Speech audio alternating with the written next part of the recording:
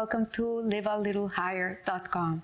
This week we read Parasha Emor, and the first sentence, the first pasuk of the parasha says, "The Eternal said to Moshe, say to the priests, the sons of Aaron, you shall say to your children," and then it starts talking about the different restrictions that the Kohen and the Kohen Gadol had in the times of the Mishkan and the times of the temples, of what they could do, what they couldn't do, who they could marry, who they couldn't marry.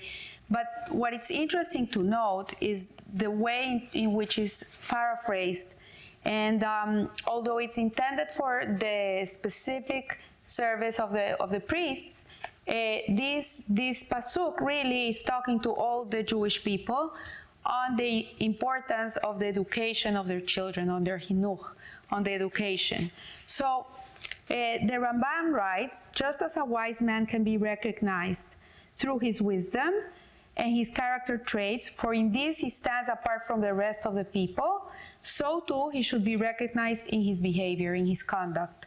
And the Rambam's intent is that the Jewish approach to knowledge has to be more than theoretical. And it's not just only telling your children, oh, you can do this, you cannot do this, this is right, this is wrong. This is beautiful. Yes, we have to teach them the right way, but it's more than that. And so instead, a person's knowledge must shape his character. It's not so important to teach your kids what's right, what's wrong, but what they learn from you has to shape their character. And more importantly, it has to influence their behavior. And this is what distinguishes a wise man.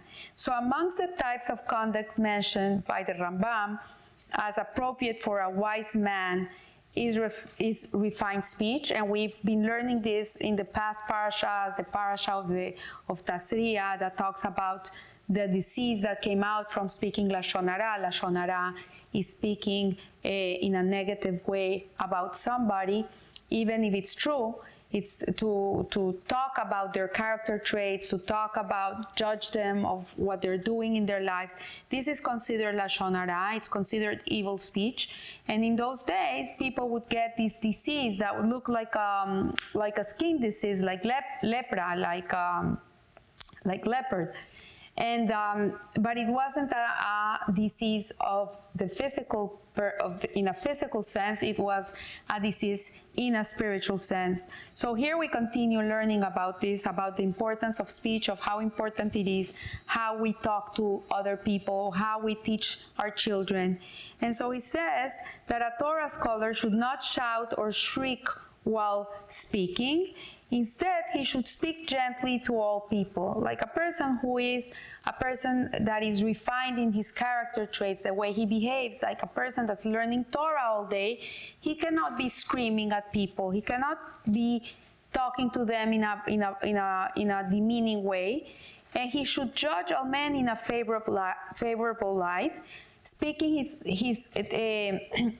his colleagues' praise and never mentioning anything that is shameful to him. So it's interesting that we're learning this week, because next week we're gonna be celebrating Lag BaOmer, and Lag BaOmer is the yahrzeit of Rabbi Shimon Bar Yochai, and also it's the day that the students of Rabbi Akiva stopped dying. And why did they die? They died from a plague that started on Pesach and ended up in Lag BaOmer. 24,000 Torah scholars we're talking about. Imagine the light that was taken away from this world. And the reason they died was because they were not careful in the way that they treated each other, in the way they spoke to each other. And because they died because they were spiritual giants. When you're a spiritual giant, they don't just spank you. The consequences of your actions are much bigger. But coming back to the Rambam, he says that the wording employed by the Rambam, judging in a favorable light and never mentioning anything that is shameful, imply that Torah scholar may recognize faults with a colleague's character. It doesn't say that he doesn't recognize something negative in another person. When you have a Rebbe and you're learning with this Rebbe, Like it's commanded that he should tell you in which areas of your life you should perfect, refine yourselves. But what it's talking about is that a person should not do it in public. Like if he has to say something to him, he has to be privately. It's to be very careful how he says it. And also, even so, he will speak his colleague's praise. When speaking to his colleague privately, he may patiently and gently rebuke him for his conduct. But when he's speaking to others about this person, he has to see him in good eyes. He has to praise him. He cannot say anything negative about him. So this is not only a reflection of the scholar's own refinement by continually highlighting the other person's positive qualities. He actually encourages this expression. And there's something interesting. Eli Toger, who wrote this article, he tells the story of the Maggid of Mesrich, who was the student of the Baal Shem Tov, that he says that sometimes he used to go and recite concepts which nobody could understand. They were in such a high level, so lofty, that the people that were learning from him could not understand one word of what he was saying. And so how can it be that he went and talked to these people things that they could not understand, something that they could never comprehend? So the concept is, it's explained by the sages, which they state that in the realm of the human relations, Lashon Hara, malicious speech, gossip, kills 3 people. And so it kills the person that speaks, it kills the person that's listening to it, and it kills the person that is spoken about. So this is in a spiritual level. This is not physically. But the damage that can be done through Lashon Hara is tremendous, because the person that's speaking, he's harming himself. In the book of the Hofetz Haim on the laws of Lashon Hara, which I really recommend everybody should learn it, it's called One Lesson a Day, he speaks about the implications of Lashon Hara, and he says that, for example, the person that's speaking, what happens? You mention a person, and what happens? They open their books up in heaven, and they look at him in heaven, and they listen to what you're talking about them, and they look in their books, what is being said about them. And so what happens is that you open the gates of din, of judgment. But the problem is that you're not only opening gates of judgment for the person that's being talked about, you're also opening the gates of judgment for yourself. Because yes, they open the book, they look at this person, oh, look what they're saying about him, and they see, oh yeah, they're saying, but you know what? They are not taking into consideration that this person just lost their job, he's going through a hard time. They don't judge us, Hashem doesn't judge us the same way that we judge ourselves. And then they look up there and they look at your book, they look at you, and says, oh, look at this person, he's judging this person, he thinks he's so righteous, but look what he did yesterday, look how he spoke to his wife. So what happens, according to the Hofetz Haim, your merits, the things that you have accomplished through your righteous deeds, they give them to this person that you're talking about, and his averas, his sins, they go to you. And so one day in 180 years, you go up to heaven, and they're going to say, oh, congratulations for this mitzvah you did, and you're going to look and you say, I never did this, They're giving you the mitzvahs of the person that was talking about you, and vice versa. So this is what the sages teach, and they say that this conversation also influences the person that listens to it, because, for example, imagine that you have a new neighbor in town, and you're going to invite this person for dinner at your house, and then this other person tells you, oh, have you met them?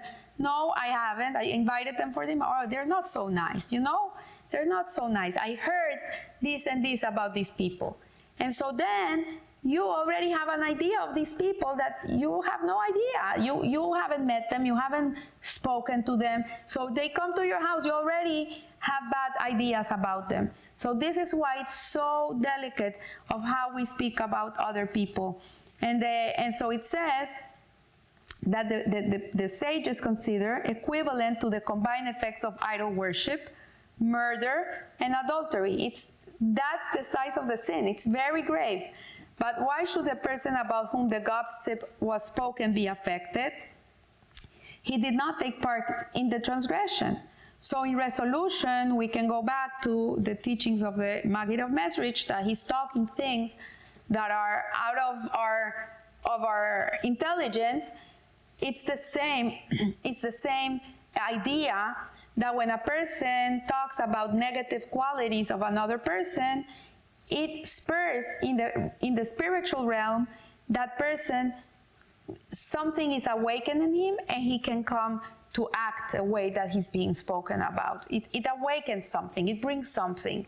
So the fact that these character faults are being discussed fans the revelation of these qualities. So the Maggid of Mesrich did the opposite. He brought these lofty ideas into the world that nobody understood, so it would fan these revelations so people's minds could open up and they could come to grasp these ideas. Like, for example, we learn Hasidut, right?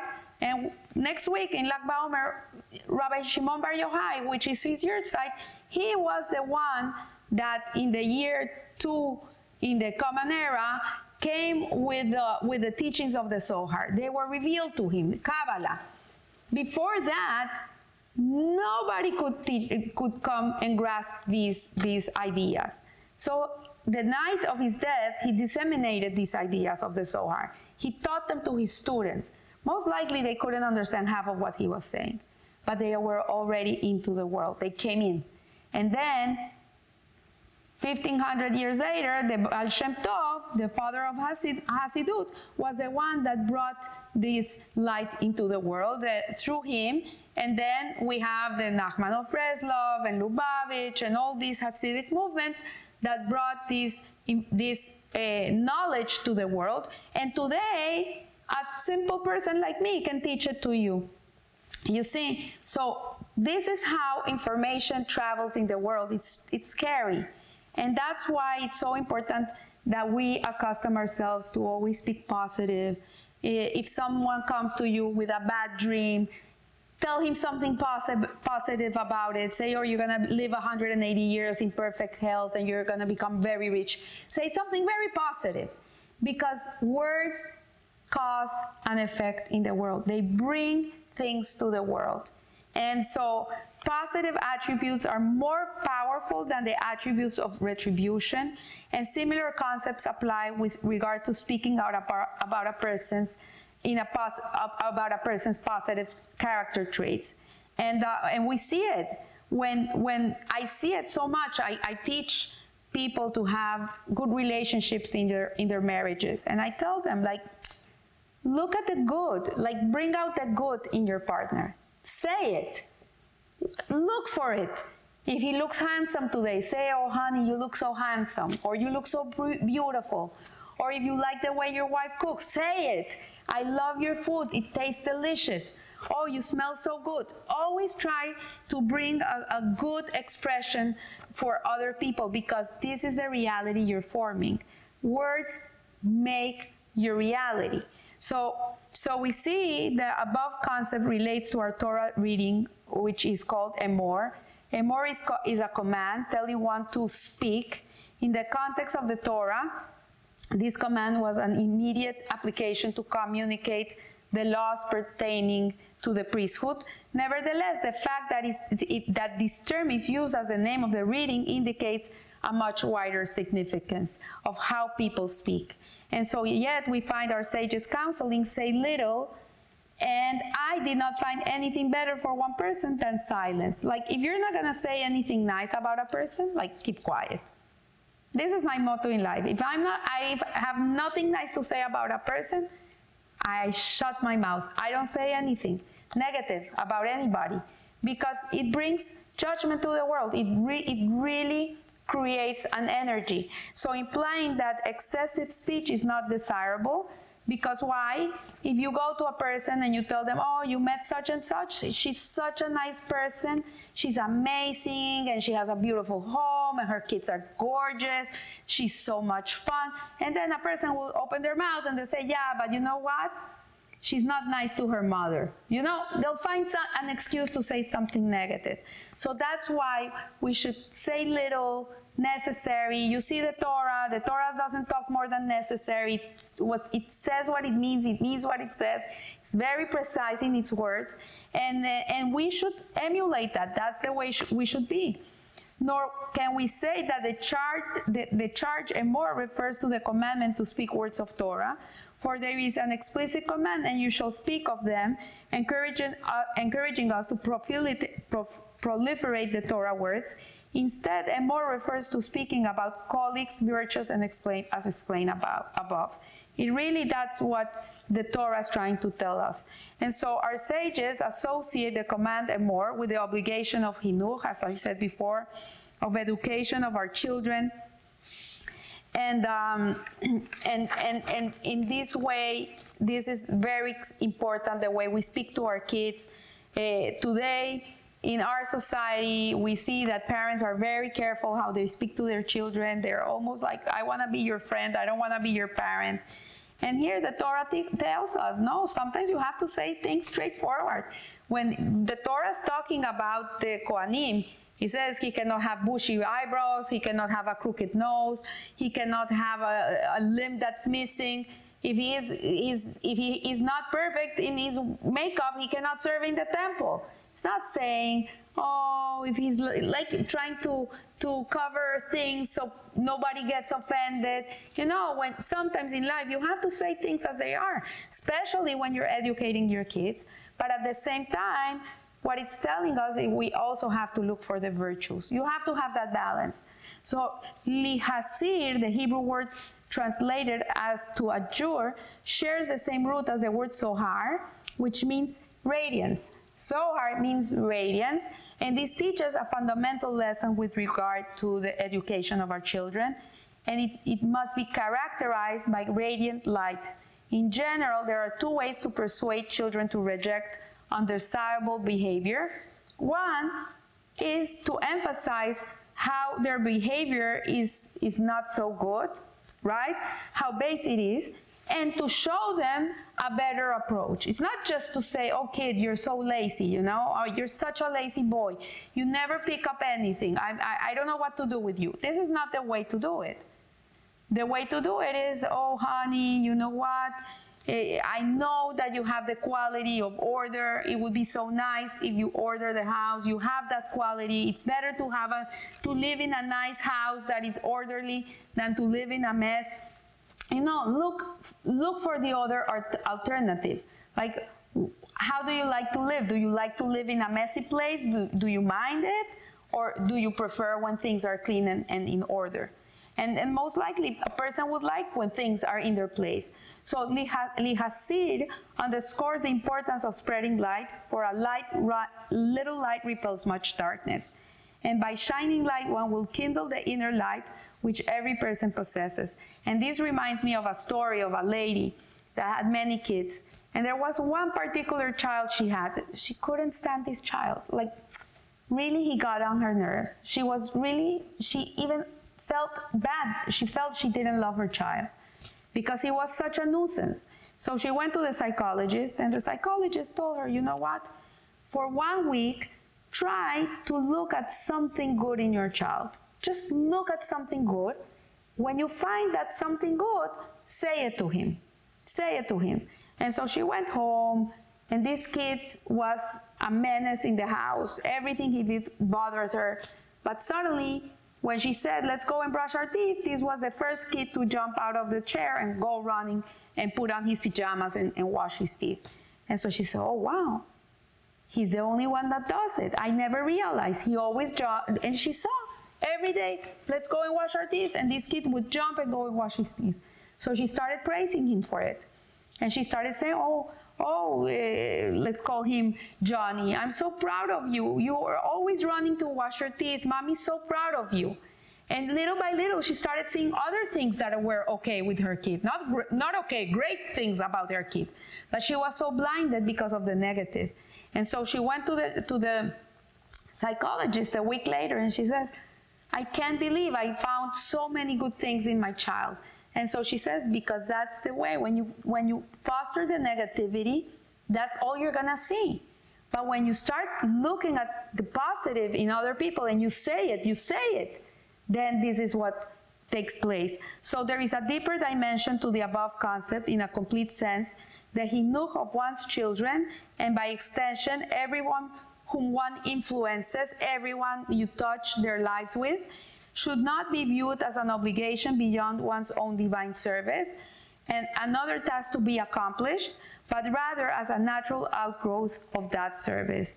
When a person's divine service reaches a consummate peak, and in keeping with the thrust of Ahavat Israel, which is the teaching of Rabbi Akiva, that's what he taught us, to love our neighbor like ourselves, and Achdus of Israel, unity of the Jewish people, he joins together with others. His contact with them will foster their personal growth. When you look at the good in everybody, when you love someone because he's a child of God, he shares with you a common soul, we all come from the same Father, and you're able to tap into that, and you look at the good in people, the light that shines forth from the people will be obvious. When you believe in someone, that person will show you. You know, sometimes a child only needs to be believed on. When you believe in someone and you tell them, I can see you have this quality, I can see you can be good at this, I see how good you're with your sister, I see how kind you are to the old lady in the street, how you help her cross the street. I see these things. So when you see and you say it to them, then this will bring a revolutionary change in the person. So it is as kindling a light. It's like if you're lighting a candle, and this will lead to the era in which the wise will shine as the splendor of the firmament, and Israel will leave their exile in mercy.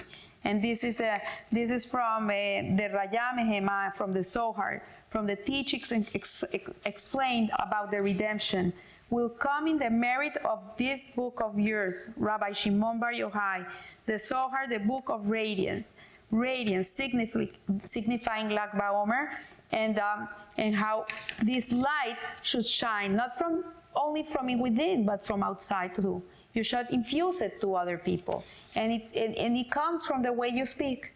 So I want to wish you a beautiful week, and remember to be a light, to shine to others, to help others find their light also, because it's not only you being this light, it's about helping others find theirs too.